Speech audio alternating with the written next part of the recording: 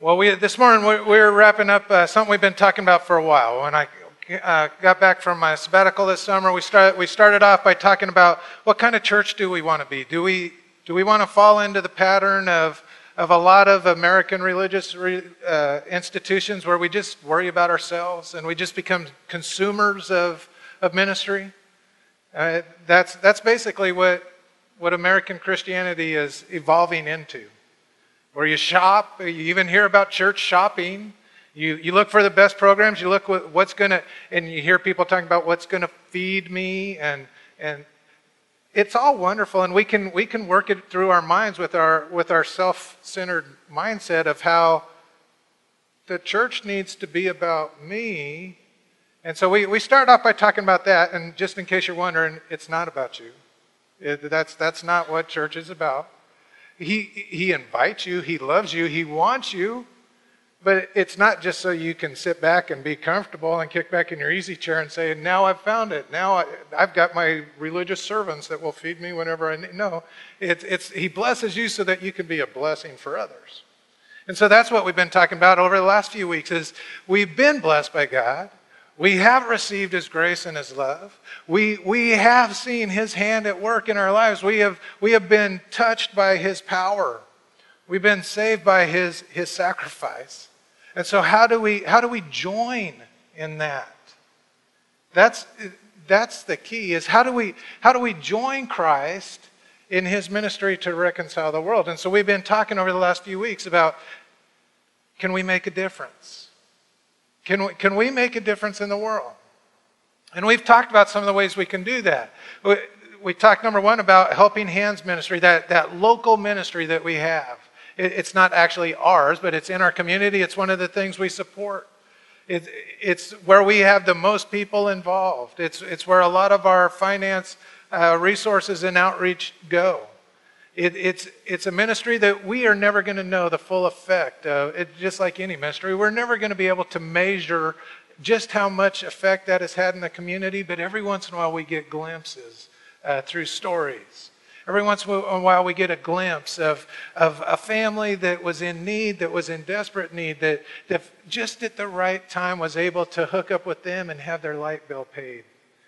That was able to hook up with them and a car was given, and they were able to have a car to drive to work, which gave them a job, which allowed them to... the things that happen through that ministry are fantastic, and you can be involved in it anytime you want. They're open on Tuesdays at the Pedernales Property Owners Building. You can always show up with canned food. You can always show up and just lend a hand. You can always be praying for them.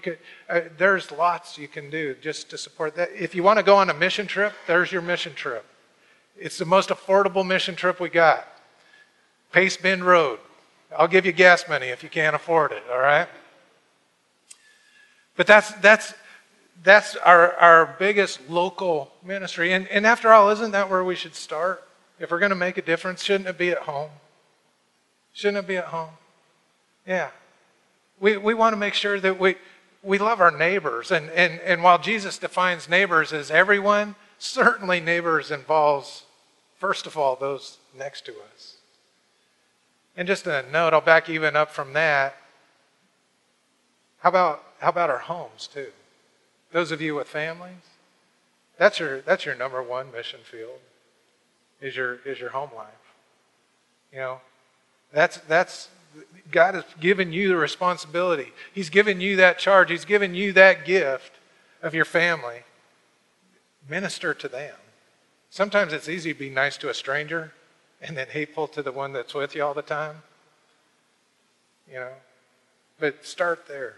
So that's Helping Hands. Then we talked about Guatemala, the La Senda Orphanage, and that's one of our international ones. It's in Zumpango, Guatemala, and we've talked about how we support there. And the thing I like about our relationship there is it's not just a place we send money to. We've developed relationships. Certainly the folks that have been able to go down, they've been able to develop relationships with the kids, but the whole church has developed a relationship with them. We're able to bring back pictures. We're able to show the growth of it. Because of this church and your generosity,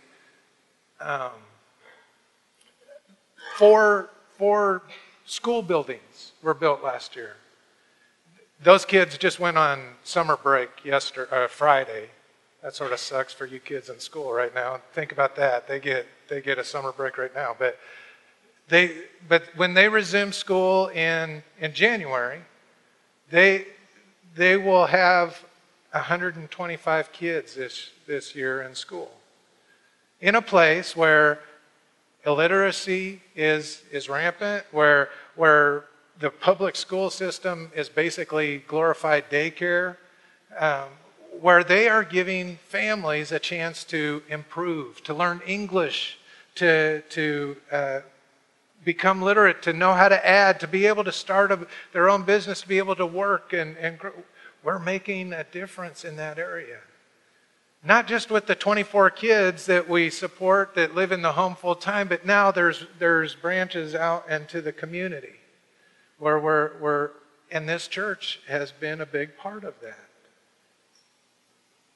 And then we've talked about the Nothing But Nets. That's our newest deal, and that's going to be an ongoing commitment. Our goal over a 5-year period is that we want to be able to raise $25,000 towards that. That's about $5,000 a year, if I do my math right. I'm a preacher, I know, but I think that's all right. $5,000 a year that we would like to be able to send to that. The program for $10 covers a net. $10 covers what it costs to send people into the region. $10 is so basically for every $10 we are impacting a life. And so for $25,000 we could impact 2,500 lives, which is a pretty significant contribution. And so that's what we're going to be working towards. You saw at the beginning of the service as we opened up our first annual Make a Difference Music Festival. I wish it would have been like this weather-wise, but despite the weather, it was a great event, and we just wanted to make sure, if you weren't able, we just wanted to make you feel bad. That's why we showed that to you, so you knew all the fun you missed. But I mean, it was great. The musicians showed up and donated their time. Angels was generous, and it's only going to grow from here. And we just want to thank all of you that supported that. The kids you're seeing are bringing their malaria. In a little, the thing I like about it gives a handle on a problem that seems impossible to tackle. I mean, a global disease that's wiping out people, the first thought is, oh my gosh, what do you do? In fact, I was reading some statistics this week that in Africa, we know there's AIDS and all the other problems too. They're all interrelated. They're all blood-borne diseases. They're all diseases associated with poverty and not good drinking water and all that kind of stuff. They're all, in Sierra Leone, this country that our church is sending money to, 60% of the deaths in the last year have been malaria related. 60% of the deaths, and their death tolls are high. 60% of the deaths. How do you tackle something like that? In a country, the thing I like about this program is it gives us a little way to envision it. That for $10 I can send a gift that will impact that life. They can show in the villages where they have the nets that the death toll goes down. It's simple math. It works. If they can keep them to use them, and if they can keep them from using them as fishing nets and keep them from and washing them and all the other things, but they work. So for $10 we can impact a life. And the reason I'm not worried about $25,000 over a 5-year period is because, you know what? How many ways in a week could you make a sacrifice that didn't affect you in the least that would net a $10 gift that you could give? In 1 week. I mean, think of all the ways we pitter away $10. That it wouldn't affect you in the least that it could make a difference. So that's something we'll continue to talk about that, and I love it that our kids are involved in our missions and stuff. Danielle and our children's ministry people the volunteers in the Sunday school, they do a great job of pulling them in, and you as parents are doing a good job of teaching that. You know, if you're going to learn to care, you learn at an early age. We can either teach our kids to be self-centered like us, or we can teach them to be like Christ. And, I mean, like, how many of you were fighting to get your money in the offering plate? I didn't see anybody jump over the other person to go, wait a minute, I get to put mine in first. That's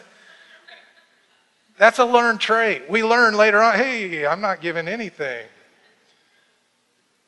So it encourages me that our kids are learning those things, and we appreciate all your work on that.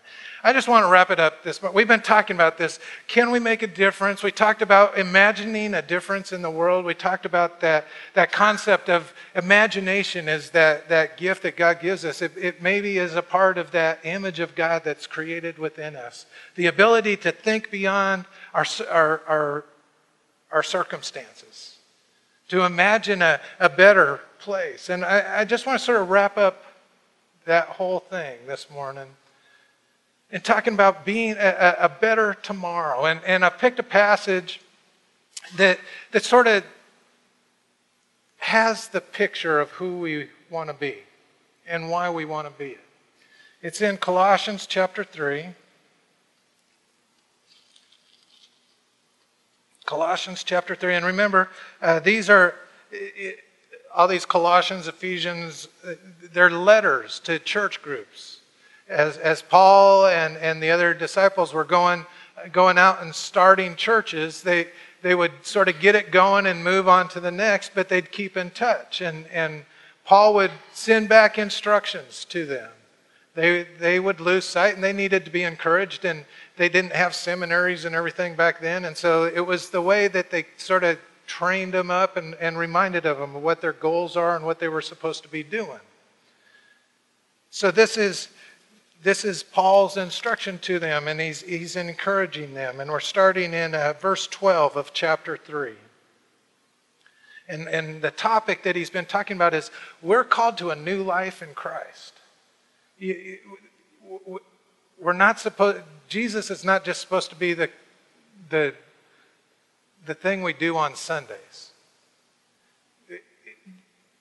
We leave the old life behind and we put on a completely new path. In this passage, he's going to talk about clothing yourselves. That we carry our tired rags from our sinful life. We need to take them off, burn them, and put on new clothes. And those new clothes are Christ and his righteousness. Okay, so that's the word picture we're working with. Verse 12, since God chose you to be holy people that he loves. And I'm going to stop right there. Since God chose you to be the holy people he loves. Just so you understand that, it doesn't mean since God chose you because you're on the right team or you're in the right denomination or you were the good people that came to church this morning, and so he chose you and not those sinners out there watching TV or the ones that went up to Dallas and wasted all their money on that football game and are nursing. That's not what it's talking about. Here's what I want you to get. Since God chose you to be a part of what he's doing in the world, he chose you to be a part of his team. He chose you to be a part of what he's trying to do in the world. So many times we think maybe God's against us. We don't think he can use us. We wonder if he really knows who we are. Not only does he know who we are, he's chosen you. And that you is a universal you. It's whoever will accept the invitation. He has chosen you to be a part of his holy people. In other words, he's chosen you to live out that new life. Holiness is simply being recreated in the image of God. Holiness is pursuing him instead of pursuing our own wants and desires. Since God chose you and me, since he chose us, that we're on his team, all right? That's important for the whole load. Since he chose you to be the people he loves, you must clothe yourselves, and here's the list, with tender-hearted mercy, kindness, humility, gentleness, and patience. Make allowance for each other's faults, and forgive anyone who offends you. Remember, the Lord forgave you. You must forgive others. And above all, if you're going to put on these new clothes, if you want to strut around in your new Christian duds, this is what you need to put on, all right? Above all, clothe yourselves with love, which binds us all together in perfect harmony. And let the peace that comes from Christ rule in your hearts, for as members of one body you are called to live in peace. And always be thankful. Let the message about Christ in all of its richness fill your lives. Teach and counsel each other with all the wisdom he gives. Sing psalms and hymns and spiritual songs to God with thankful hearts. And whatever you do or say, do it as a representative of the Lord Jesus Christ, giving thanks through him through God the Father. This is the word of the Lord for us this morning. Thanks be to God. What he says is, in this new thing, this new team you're on, you've been drafted by a new team. I mean, he should have abandoned you to the loser bracket a long time ago. He shouldn't. If God made sense logically, you wouldn't get chosen, because you, like me, have screwed your lives up. You, like every other person that has ever been created, has screwed your life up. So he wouldn't be choosing you if he didn't love you. He has chosen you despite your mistakes. And what he's saying is, now that I have chosen you, now that you're on my team, I want you to wear my uniform. And my uniform isn't something you get to go buy at Academy Sports or Walmart. Your uniform is the way you act. If you want to be on my team, if you want to wear my uniform is about generosity. It's about sacrifice. It's about love. It's about peace. It's about patience. It's about encouragement. He says, put that on. If you want to be on my team, that's what you need to put on. I hope you're seeing how this whole stuff we've been talking about connects together. If we're going to be on God's team, if we're going to be more than just a country club, if we're going to be more than just a gathering of upper middle class folks that live in Spicewood that come together, pat themselves on the back and say, oh, aren't we wonderful, because we gave a little bit of money to some poor little kids in Africa. If we're going to be more than that, if we're going to be representatives of God, if we're going to be a part of the kingdom of heaven, if we're going to be a part of the ministry of Jesus Christ and his reconciliation of the world, if we are going to be a part of that team, these are the clothes we need to wear. These are the clothes we need to wear. Kindness, gentleness, generosity. That is who we are called to be. And then he says, no matter where you are, no matter what you're doing, do it as if you're doing it for God. You know why he has to run that in? Because we like to segment our lives, don't we? We can deal with, that's why a lot of people have a hard time with our casualness here, because their whole concept of Christianity is I dress up and I pretend once a week. And if you take away the dressing up, how am I going to remember that I'm supposed to be nice? That was like my whole religious exercise was putting my suit on, and now I don't even get to do that anymore. Because so many of us, we have this concept that, God only sees us when we're here. If I'm not encouraging you to smoke or drink, but if you smoke, it's okay for you to smoke here. I hear people, I'm not smoking on church property. I'm not going to smoke on church property. I'll wait till I get up. God sees you there just as he sees you here. If you're going to give yourself cancer, you're going to get it there as well as you get it here. I mean, come on. Or the drinking last week in the thing. I don't know if you saw it, but there was a couple Budweiser bottles. I had to cut out the pictures of all of you, going like that. But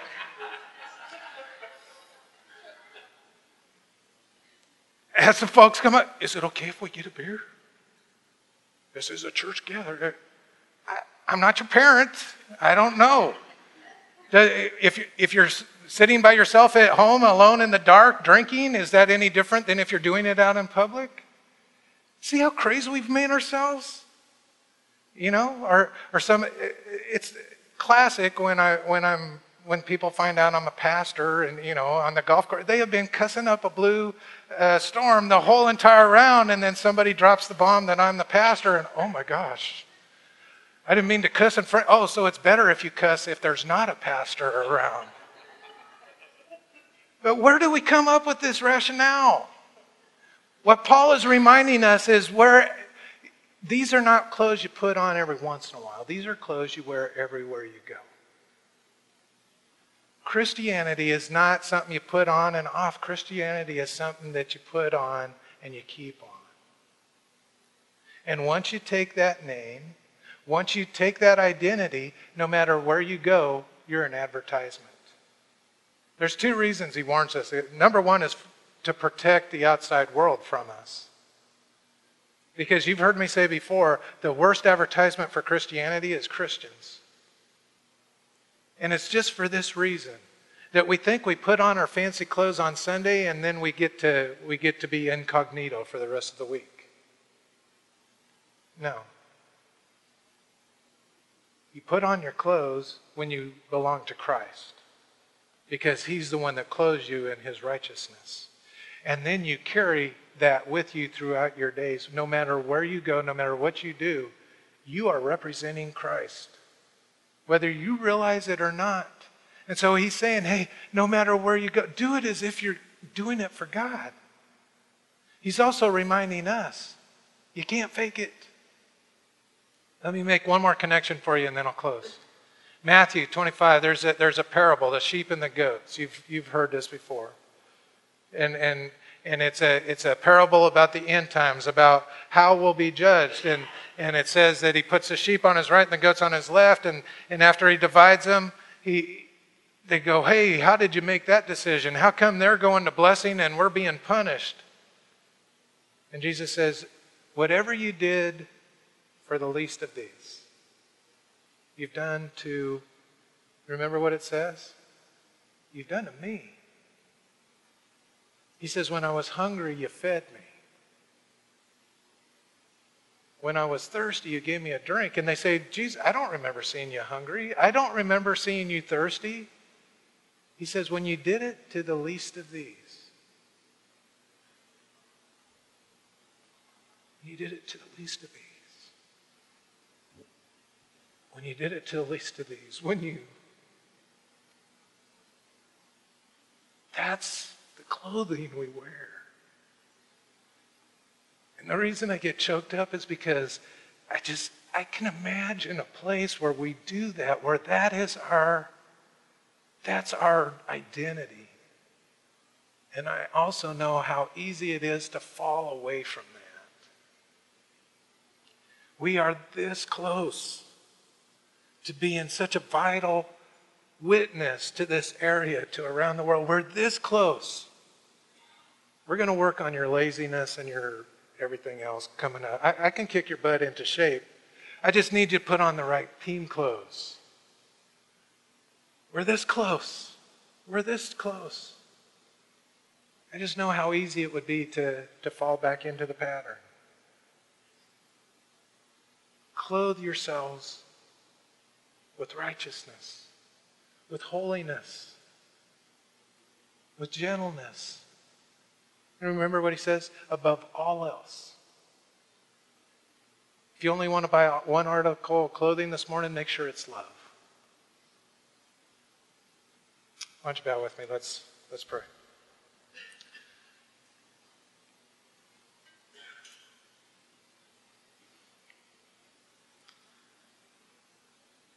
God, we really do want to do what's right. That's why we come in the morning. We have that desire. It's just sometimes we lose sight of how to accomplish it. And sometimes our ego and our worry about ourselves get in some way. But deep down, there is a yearning desire. There is a burning desire to be on your team. Will you give us the ability to trust in you? Will you give us the ability to live our lives for you, no matter where we go, to have the characteristics that were listed in that passage we read? God, help us turn from who we were and help us to walk towards who we can be in you.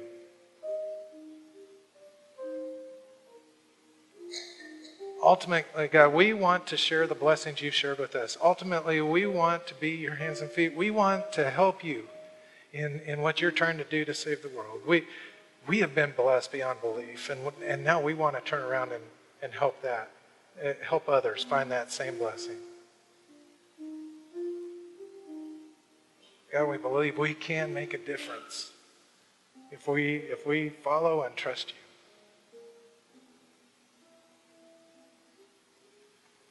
And we pray that in the name of your Son, Jesus Christ.